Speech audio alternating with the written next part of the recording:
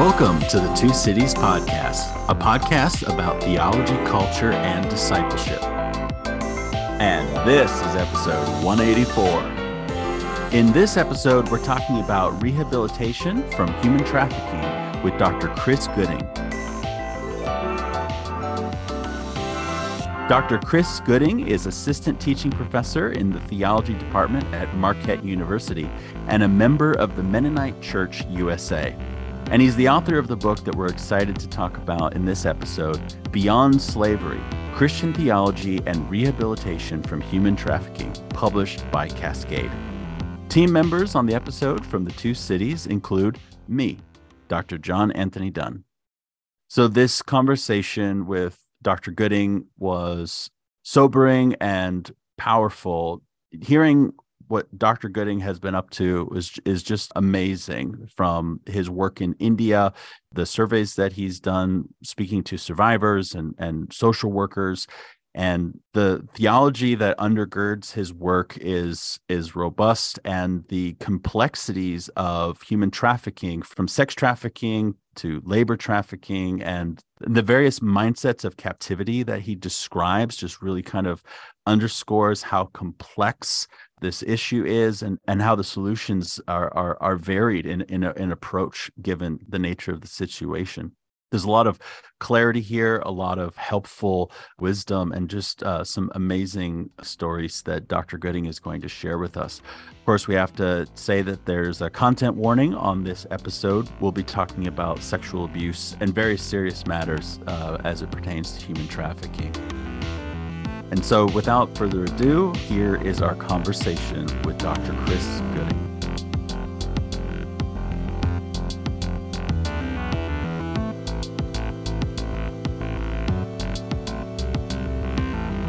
Well, Dr. Gooding, thanks so much for joining us.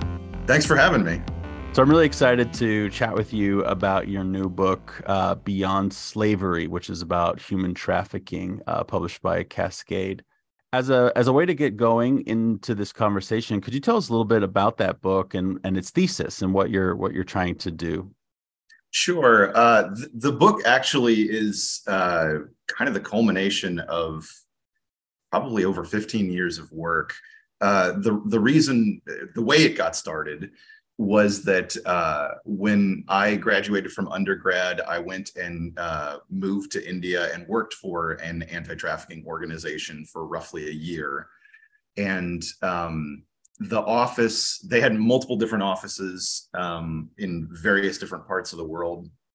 The one that I worked at was specifically an anti-sex trafficking office, but I did sort of interact with folks that were doing anti-labor trafficking work as well.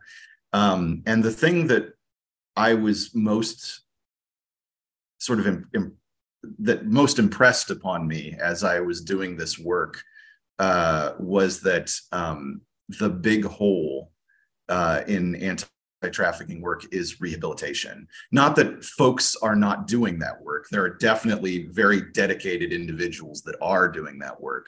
But the piece that was, if the hole is, if the bottom is going to fall out of this anywhere, it's in rehabilitation. Just to give you some idea of what that meant, one social worker that I spoke to during my interviews this time said she worked for an organization and they could only count for about 3 or 4%. 7%. Sorry, 7% of their survivors after they had exited out of a formal aftercare program. And the implicit worry is that they were going to return directly to a situation of enslavement. It happens really, really commonly for a whole bunch of different reasons that I talk about in the book, because there's a lot of, usually when you hear about anti-trafficking work, a lot of emphasis is done, or if you read anti-trafficking research, a lot of it is descriptive. Here's what it looks like in this context, or it's on enforcement. there's next to nothing out there that I could find, at the very least, written on rehabilitation. And so that was one of the reasons why I wanted to publish this book in particular, was to talk about some of the issues that happen in rehabilitation, and how especially sort of Christian ethics, moral theology, political theology could help to get kind of a handle on some of these issues. And so that's how this came about, was just because most of the networks that I worked with, they operated with the assumption that a lot of their survivors were going to end up directly back into a situation that was identical to the situation that they were enslaved in before, even after some kind of intervention had happened. So that was what got me into working on this book. Wow, that's amazing. So where in India were you doing this work? So my where I've lived for the longest time was in Mumbai. And that was where the office that I was in was located. The labor trafficking office that I coordinated with, and that I worked with and did interviews for the book, was located in Chennai. And their survivors are not in Chennai itself. They were mostly in rural areas in Tamil Nadu. So those are the two primary locations that I'm talking to folks in the book, and they're the places I'm most familiar with. We overlapped at Biola University for some time. Is that correct?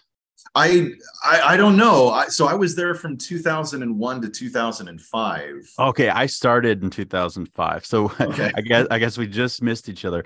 But after that, you went straight to India. What was that process like? How did you get involved? Coming out of undergrad, or maybe you went on to grad school. Tell us a little bit about that. How specifically did you get set up to head to India and be involved in a ministry related to human trafficking specifically? Yeah, actually, when my students ask me what the pathway was toward the professorship, I oftentimes tell them that academia is a second career for me. The first one was law. So I washed out of that because I started having some severe questions about the way in which criminal justice systems run in the United States. So, but yeah, for the transition over to India, I knew that I wanted to work with this specific organization, which does a lot more stuff internationally than just anti-trafficking work. But I thought that you had to be an L2, at least a second year law student, in order to work with them. So I applied to the program, the internship program in DC, and ended up getting rejected for it because they had some ludicrously qualified applicants that year. And so I got an email from the recruiter afterwards that said, we want you to apply again because we thought that you were a qualified applicant. It's just that we had people with like years of experience coming into this program unexpectedly. And so we'd either like you to apply for an internship in DC, or we'd like you to apply, or if you want to go international, that'd be open too. And so he kind of threw that in there as a well, maybe you might want this, but that was primarily what I wanted, was to go overseas.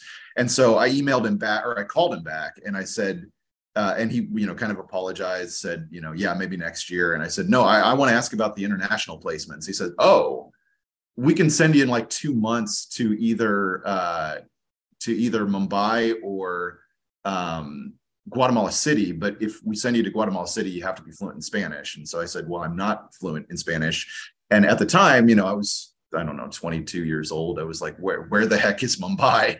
And then he said, oh, we used to call it Bombay. And I said, okay, I know where that is. So that was how it happened. So it was this organization was doing a lot of work in especially spaces like Biola, talking about their work. And so, it impressed me enough that I wanted to sort of apply. And sure enough, they brought me to DC. They put me through a training, and then they sent me like a month later to India for a year. Wow. That's amazing. So, you mentioned earlier that your book is really trying to fill a gap with regard to rehabilitation. And you mentioned, some of the struggles with rehabilitation and some of the issues of sort of people finding themselves back in situations of enslavement. Can you tell us a little bit about some of the work that you're providing and as you're filling that gap with regard to rehabilitation, some things that you are promoting, suggesting in that vein? Yeah, so there are six chapters to the book, two of which, one of which is a general overview of what slavery is, and then another is sort of trying to provide a theological abolitionist portrait that folks can kind of work out of. The remaining four chapters are on four specific issues in rehabilitation, and they run the gamut. Most of them affect both labor trafficking survivors and sex trafficking survivors. I tried to, stick to what was common to them. And it's a mix of things. In some cases, I found programs that are working splendidly, and I was just sort of holding them up as like this really works. And in other cases, there was more, like we don't see really anything oriented toward this, and I'm suggesting tentatively what a program might look like that deals with that. So to give you an example of the former, where work is already being done, and it was just sort of a matter of holding up exactly what social workers were doing and saying, "Hey, this is awesome." The issue, or the perhaps the condition, the name that the social workers came up with for the experience of survivors that oftentimes draws them back into enslavement. So I call them the chains of the soul, the sort of emotional, mental, spiritual hooks that an enslaver still has in a formerly enslaved person, even after you break that relationship through some kind of intervention. The name that the social workers I interviewed came up with for that condition is called captive mentality. And the social workers that I interviewed were pulling these survivors through a rubric, a counseling rubric called TFCBT, Trauma Focused Cognitive Behavioral Therapy.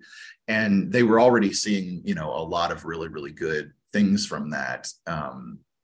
Just to explain what captive mentality is, I found that it has, at least the social workers I interviewed used it to describe four kinds of responses to liberation that survivors might have.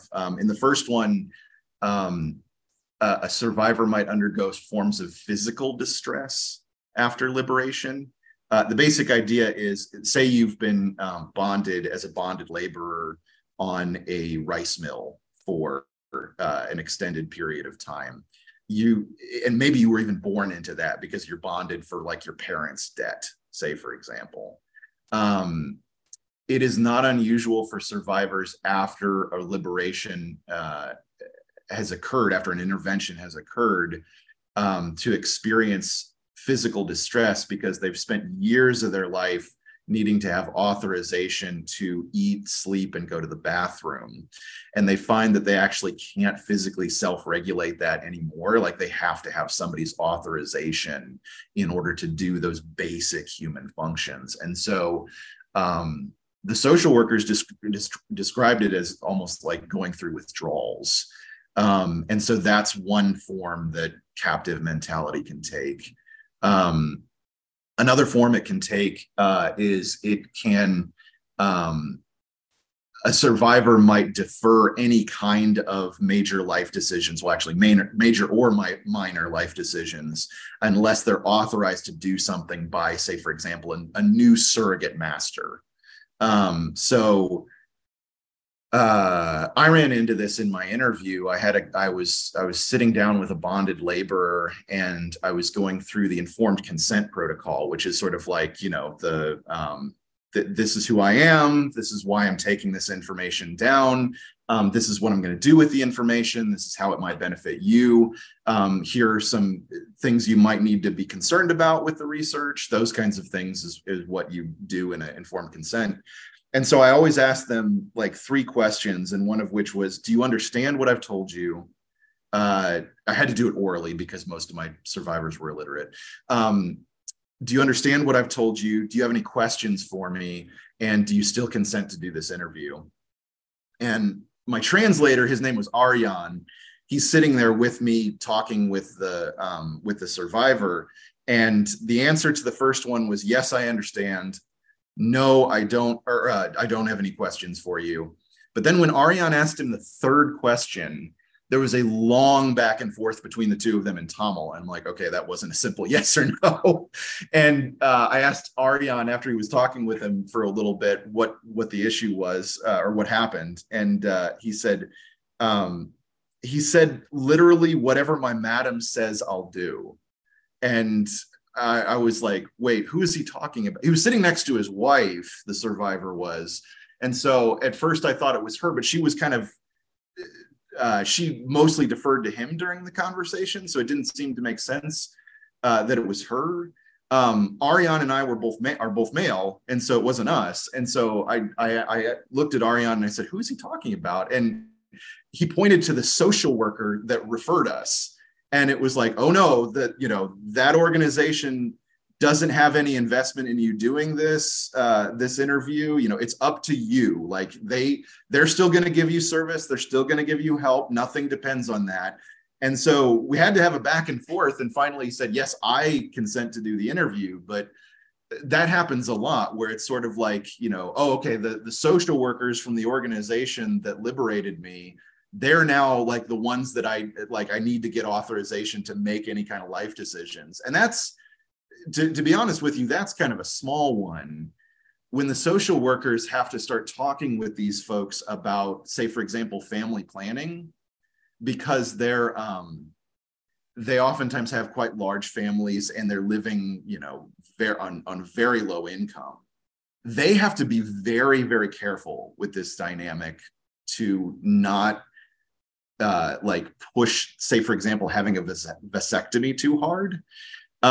Because if they do, then they know that the survivor is oftentimes just going to be like, well, the social worker told me to do this. And if they find later that, say, for example, they do want to have more children, or it can be really alienating. I have this whole discussion on this wouldn't qualify as forced sterilization for sure, but this decision could be very alienating for the survivor afterward. And the social workers are totally aware of this. This is not news to them. So they have to be very careful with this dynamic. The third form of captive mentality that I discovered in the interviews was survivors often look at their enslaver as their liberator and their liberators as meddlers in certain ways. And so they will resist ways in which the intervention will try to sever the relationship, even though they oftentimes they tend to look at their captor as sort of like a savior figure, and the folks intervening as problematic. And that's one of the things that actually pushes folks back in. There's a protocol for all of the aftercare homes that I was in contact with in Mumbai, that once a survivor of sex trafficking comes out, they have 0 phone privileges for the first month. And that's because oftentimes the first thing that they do is call back up their captor and try to reestablish that relationship. So I started calling I was aware of this from my past work in India when I did my interviews. So I started off calling this captive mentality, but with not captive mentality, Stockholm syndrome, because of the parallels there.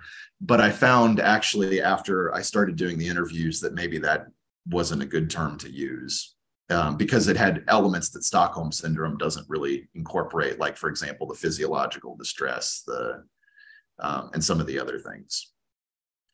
Captive mentality ended up being a better label. And then the fourth form, way in which captive mentality seems to manifest is that the survivor comes to think of their captor in some sense as God or a God, either implicitly or explicitly. And those are the cases that are perhaps the most disturbing. But it also kind of indicates that any kind of abolitionist position has to be at least minimally theological, because you have to be able to say enough theologically that you can say that, no, that guy isn't God. That master is not God. So, yeah, and that actually, in my research, I found that was something that you can find that belief in, or you can find that expressed in antebellum abolitionist literature, like, for example, the Life of Henry Box Brown. He mentions that the folks that were enslaved with him on the plantation thought of the master as God, in various different ways. There's a survivor from the UK who came over here and is doing social work now in the US, who expressed her own, and she's an evangelical, expressed her own sort of sense of her relationship with her former captor in terms of the sort of traditional attributes of God: omnipotence, omniscience, omnipresence. My captor has those things. I believe that on a psychological level, even if theologically I know that's wrong. I've reinforced this because usually this aspect is the part where folks are like, no, wait a minute, you're probably overstating something. But I would ask things in clinical terms, and my interviewees would respond by saying, oh, so and so thinks of this person as a god. Like they found the theological term more germane to their experience. And at first, some folks were like, oh, this is just because this is a polytheist Hindu or a sort of tribal religion context in which that is common. And there is something to that. I mean, there in classical Hinduism, superiors can be called gods in certain forms. But I found it's not just out of that sort of theological system. You also find survivors that are from sort of monotheistic backgrounds expressing the same thing. So, and in that case, again, for anything that is dealing with captive mentality, organizations that I talk to are already doing some really awesome work. And I didn't really have any suggestions for change as far as that goes. The only thing I think I suggested was there was a little bit of a tension that was arising in an Indian context between, this TFCBT thing that seems like a Western imposition, and some caseworkers were resistant to it for that reason. But some of the social workers and all the social workers I talked to, I think without exception, were Indian nationals. They had done a lot of work to try to make it culturally sensitive to especially a rural Indian setting. So there's a little bit of discussion about that, but not much. I mean, the reason why I really like that rubric is because if a survivor is showing that form of captive mentality where they think of the enslaver as their liberator and their liberator as some kind of meddler,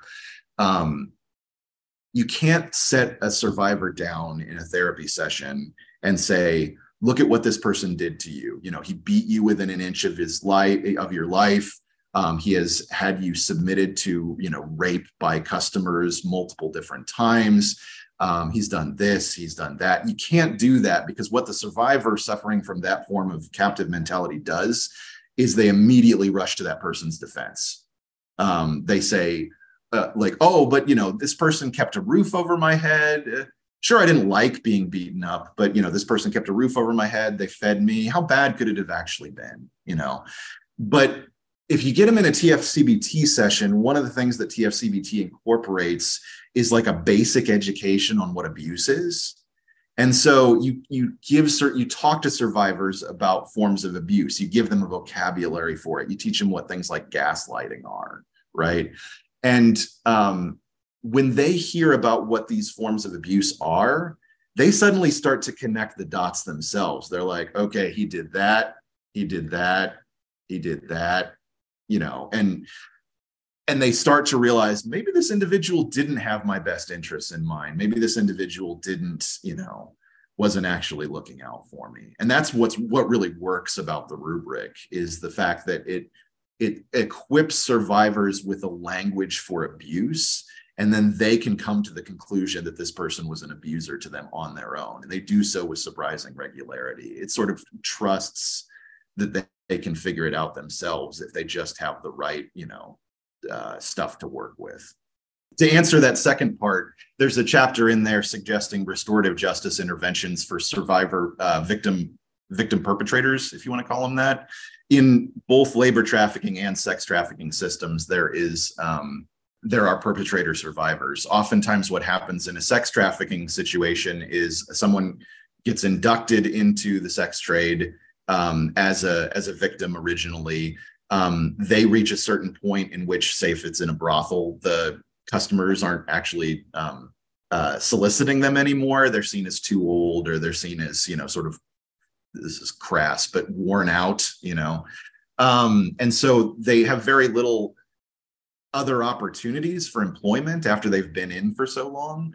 And so oftentimes what happens is they go into management in the brothel. They start, like keeping the books, or acting as a madam and inducting other women into sex trafficking rings. So that happens a lot, to the point where one attorney that I spoke to, who's an old friend, like got out of the business of prosecuting survivors because she was just like, she was tired emotionally of like being at a brothel when a police raid was done, and having a madam that was going to be arrested and sent to jail say, where were you 15 years ago when I was trafficked? Which, it was hard for her. In labor trafficking cases, these folks are called maestries. There actually is a New Testament corollary here, overseers in the parables of Jesus, enslaved individuals that drive or abuse or motivate, quote unquote, other enslaved laborers. Those folks oftentimes act as headhunters in labor trafficking situations, and so they're at the community. If there's a liberation done of labor traffickers or labor trafficking victims, oftentimes they all come out as a community because they're oftentimes bonded kind of as a community. So the social workers asked, do you want to be rehabilitated with the maestri, the overseer, the guy who, is one of you, but helped recruit other folks into enslavement? And sometimes the community says yes, and sometimes the community says no, for understandable reasons, because these folks have caused other human beings significant harm. But it's out of sort of like a place of really not much other recourse within a really violent system. And so there's a suggestion in the last chapter to try some restorative justice rubrics for those cases specifically, which I could not find an organization that was doing anything like that. So it's the most speculative of the chapters. So. Well, that rubric sounds very helpful for survivors and for social workers, recognizing the complexity of the situation, that there isn't a one size fits all sort of approach, that there's some adaptation that's needed. And I'm wondering too, because you said that in light of the captive mentality number 4, that abolitionist movements need to be minimally theological. I'm wondering too about the adaptation of our kind of theological approach in light of these 4 sort of mindsets. You mentioned you have your chapter that's focused on a kind of liberation theology that's going to kind of provide some foundation for your approach. Can you talk a little bit more about that? What is that sort of approach from like a flyover perspective, but also maybe what sort of adaptation is required theologically as you are engaging survivors who have these different mindsets? Sure, absolutely. One of the ways in which coming at it from a theological perspective is, I know, a little bit controversial, is because, I mean, especially in an Indian context, most of the organizations that I interacted with were Christian social organizations. And there's a very big worry about, say, for example, proselytization. So oftentimes the social workers that I work with don't really bring up theological topics, but oddly enough, they find them coming up in the interviews anyway, or when in their work with survivors anyway. Because again, they have survivors saying, you know, things like, this is, you know, this individual is like a god to me. And so there's a piece of it that's unavoidable, which I think that there are probably individuals out there that's going to be uncomfortable. And so in the third chapter, one of the things I'm trying to do is trying to put together a theological rubric that mostly just kind of helps Christians doing the work try to think about this particular issue. And there are pieces of it that they can use because, you know,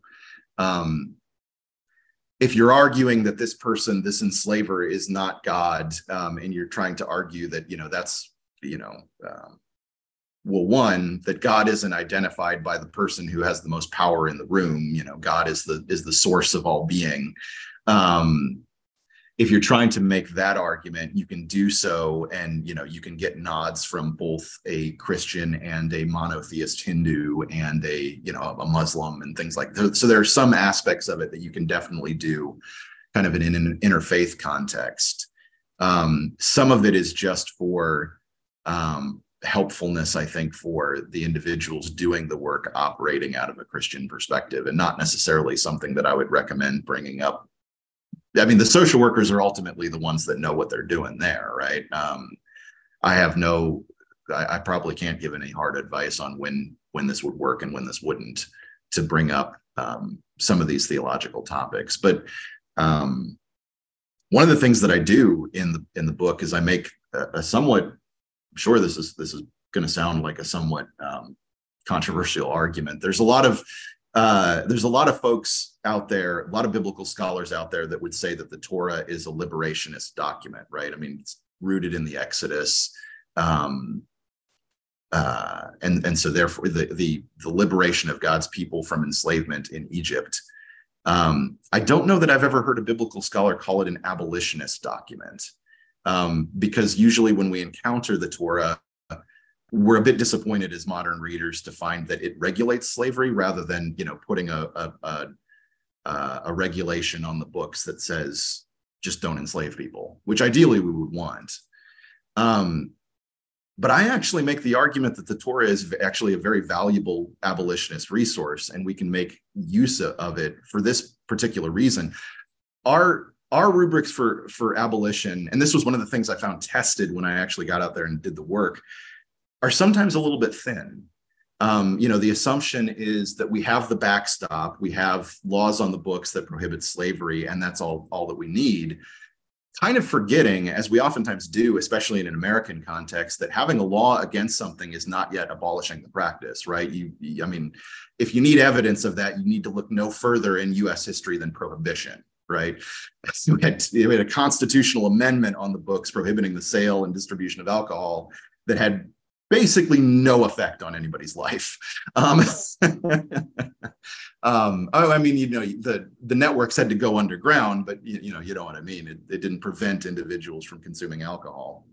The same thing is true possibly when it comes to abolitionist work. You can have really, you know, well-crafted legislation, and I'm not saying that you don't want that. I absolutely do want laws on the books that prohibit enslavement.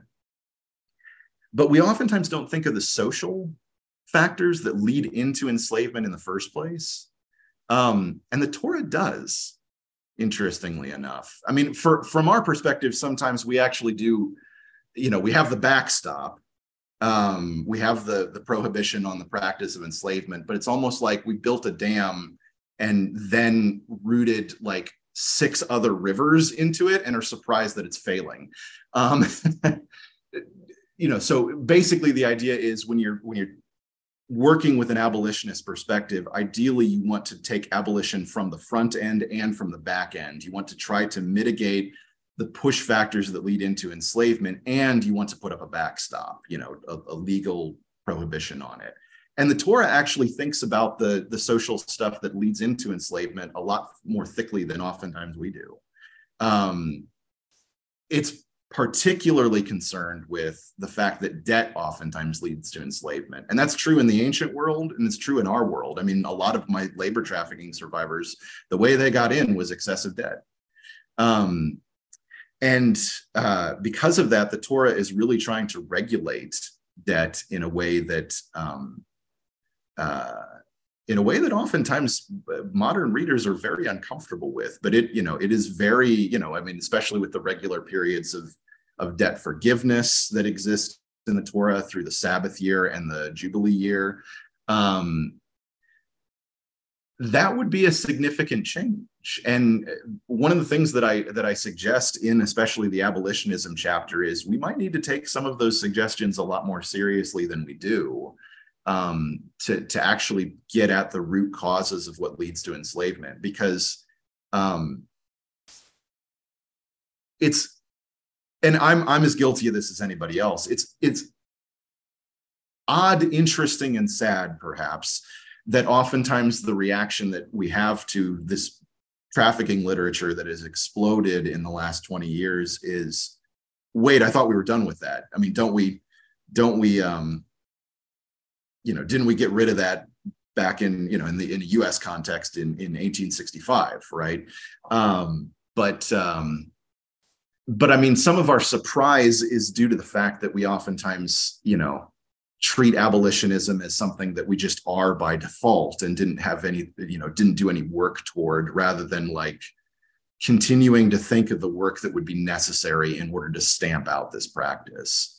And sometimes there are aspects of the Torah's social program that think about that a lot more seriously than we do, that we could potentially learn from. Right. I mean, in the States, of course, a lot of people in the last couple of years have been like, well, racism's not a thing. We got rid of slavery a long time ago, and not thinking about, the Jim Crow law era and thinking about policing and, our approach to, drugs, so like there's so many other, like you're saying, there's so many other things that have to be addressed. It's not just like, okay, we got rid of slavery, boom, we're not racist or something like that. And it's like there's a lot more work that needs to be done, and a lot more issues of reform in society that need to go along with that for the job to be done, right? There's still work to do. So I think that's helpful. I'm curious, because you did a lot of work interviewing various survivors. What were some of the biggest takeaways that you had while you were doing those interviews? Yeah, there were survivors that I talked to that even after, because most of my survivors I only had a single interview with, but even in some of those settings, I could definitely see the realities of captive mentality and the effect that they've taken on them. It was hard to talk with labor trafficking survivors at times, and hear that they had already taken on a new debt, which is of such an excessive amount that they probably will lead to their re-enslavement. I talked to some that are absolutely resilient. I had one survivor that I talk about at length in the book, that the NGO had kind of helped her think about doing sort of grassroots advocacy for herself and her community, and actually was seeing a lot of success. And I had a lot of hope for her and her community coming out of it, because the NGO, I think, is doing a really good job of just not necessarily trying to do, not necessarily just getting her in a program or providing a service, but like helping her to become the kind of individual who can help the community to advocate for itself in some very necessary ways. Not that they don't need programs. I mean, they very much do. But at the terminus point of those programs, the question is what happens afterwards, right? But yeah, so I met survivors that were all over the spectrum. Some had, very clearly had years and years of therapy and healing and were in a really, really good place.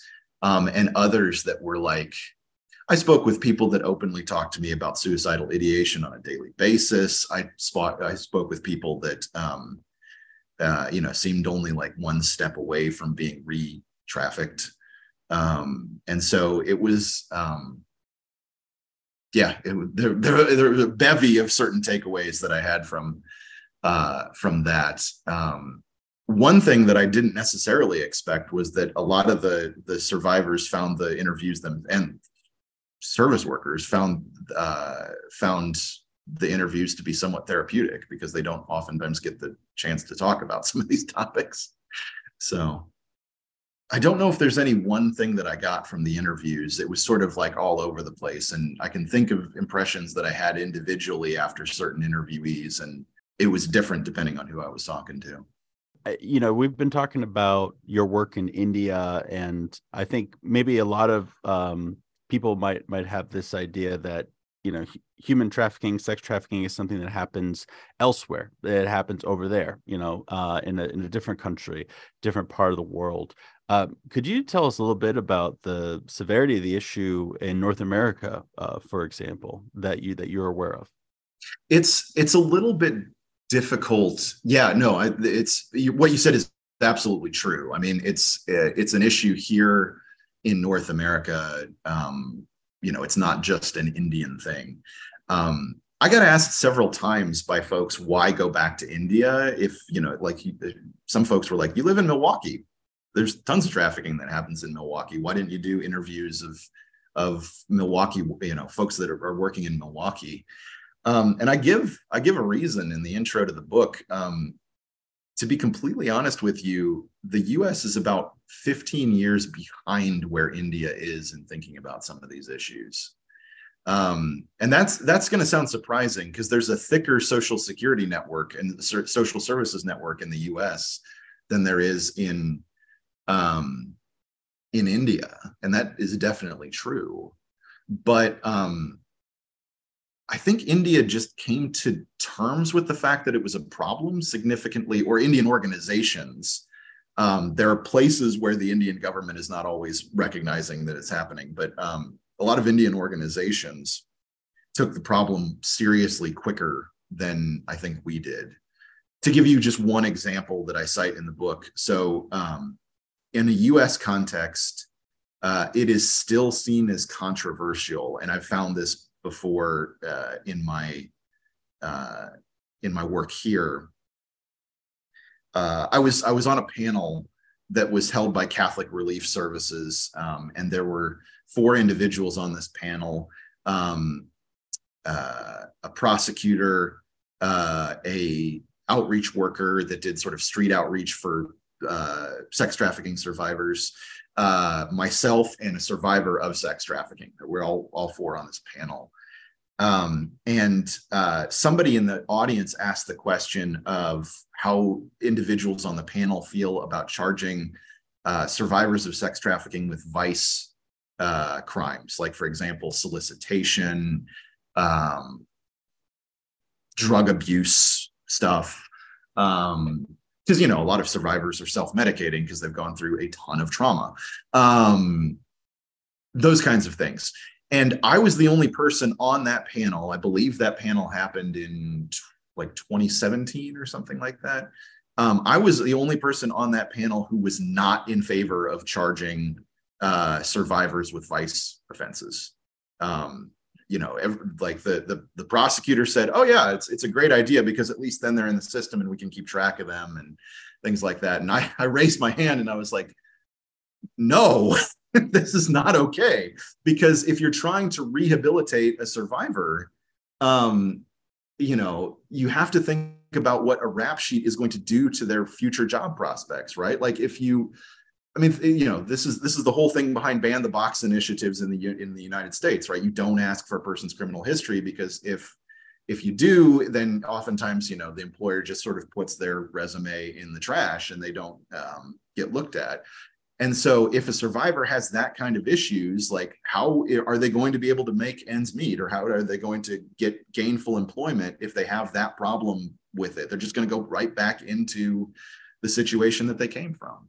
And on the Indian scene, this is a settled issue, and it has been for a long time. You do not charge survivors.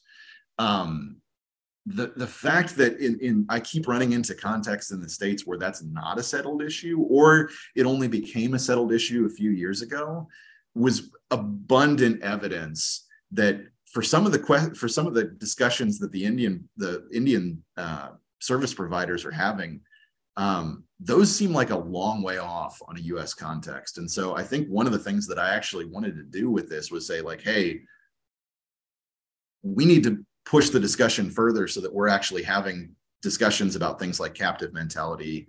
How are we going to deal with individuals that are victim perpetrators? You know, can we get more services in place? Those kinds of things. Because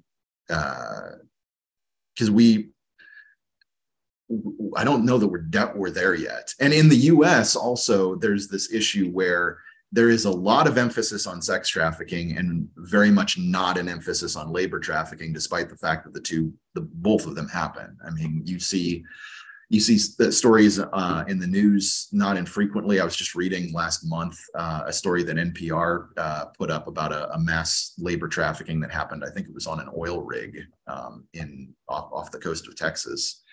Every time I go to an anti-trafficking conference, there's always an immigrants' rights group there that's like, hey, some of the folks that we are encountering in our work seem to fit the trafficking label. Does anybody know, sort of how we can help them?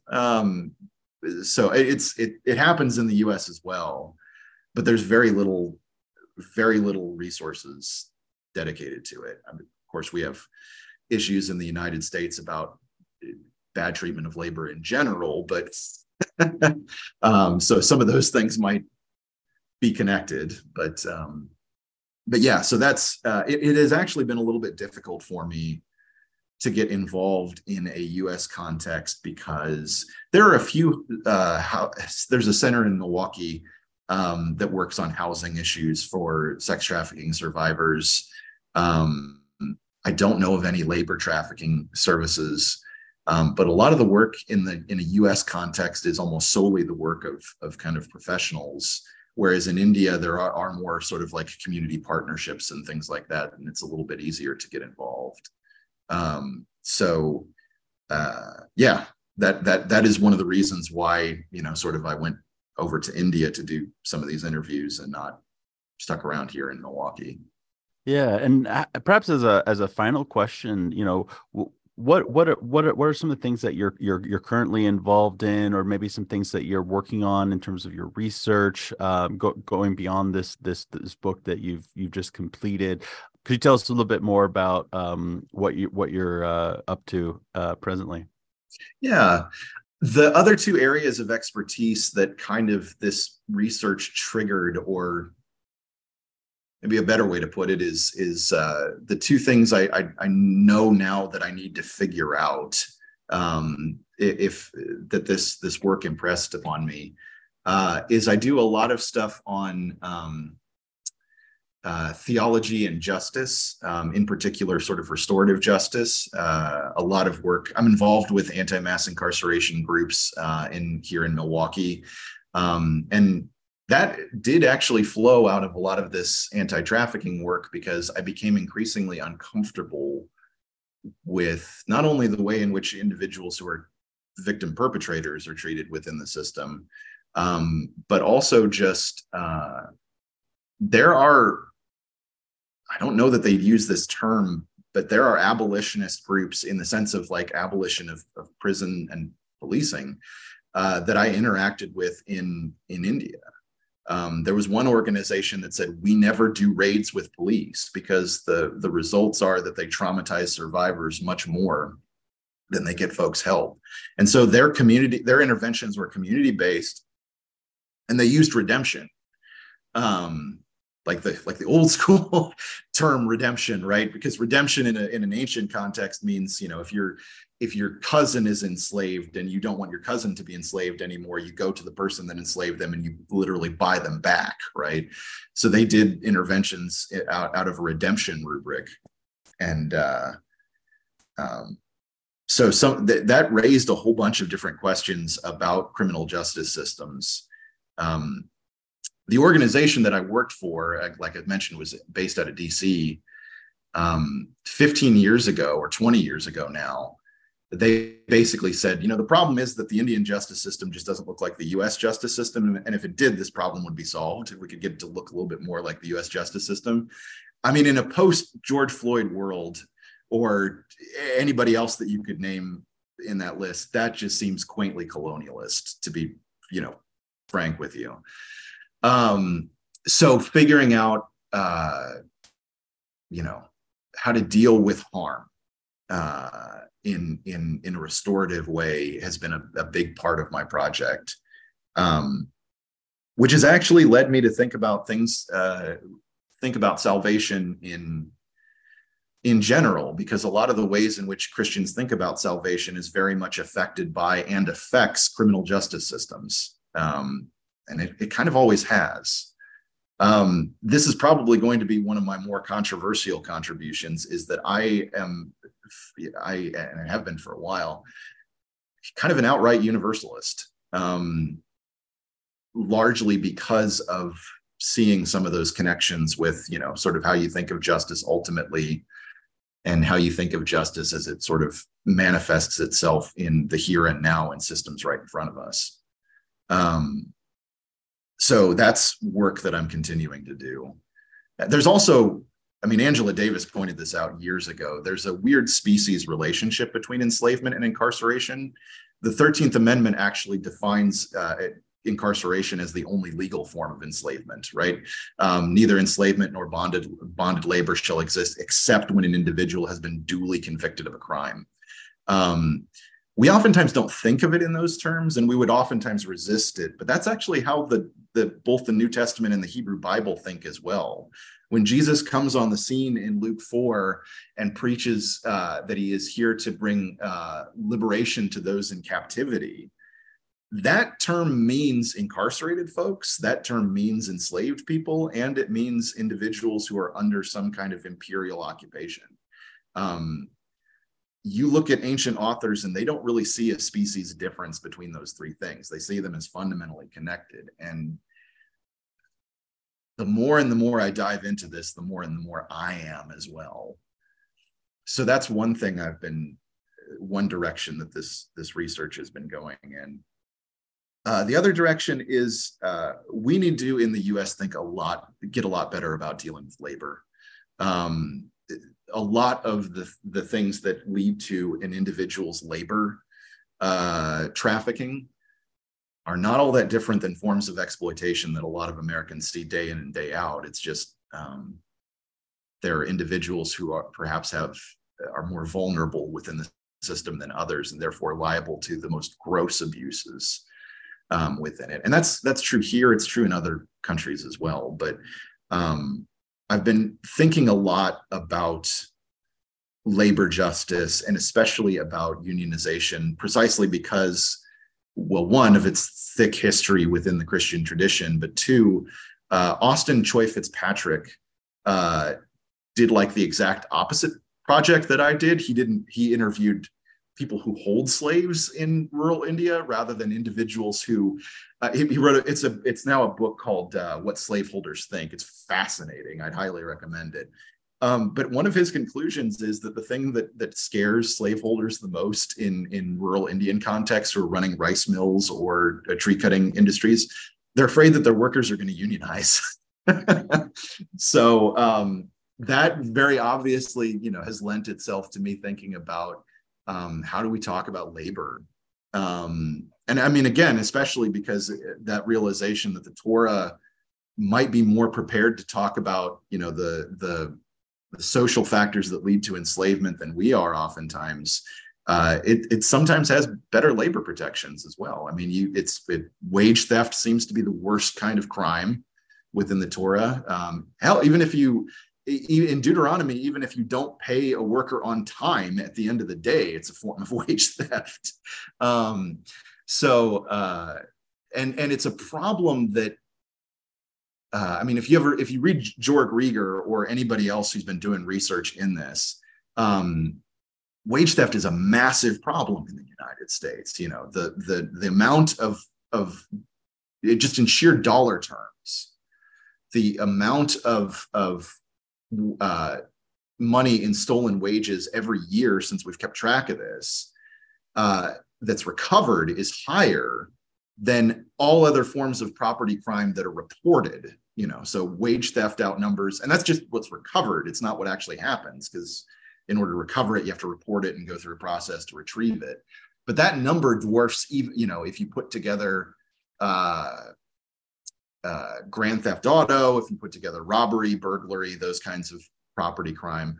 And yet it's almost completely undealt with. And it's something that my labor trafficking survivors report happens to them. I mean, the way that they get into it is they get extended a debt or extended in advance. They take it on as a debt. And then their boss finds ways to steal their wages from them. They either like charge them money for use of the tools necessary for the job, or they just outright cook the books and straight up steal it from them, because oftentimes survivors in a rural Indian context aren't that great at bookkeeping. So yeah, I mean, it's just the parallels there have been very telling. And that kind of exploitation, maybe most of us don't experience that form of that kind of labor exploitation to the same degree that survivors do. Very few of us do experience labor exploitation to the degree that my survivors that I talk to do. But there's a lot of folks in the United States that experience something on that continuum, just sort of like a lighter form of the exact kind of practices that lead to the severe violence of something like labor trafficking. Well, Dr. Gooding, thank you so much for your time. Thanks for joining us on the podcast to talk about your book, Beyond Slavery. We hope everyone checks it out, published by Cascade. And thanks for the wonderful work that you're doing with people in India who are experiencing this and survivors who are working towards rehabilitation. So just appreciate all that you're doing in this area. Yeah, thanks for having me. It's been a great conversation.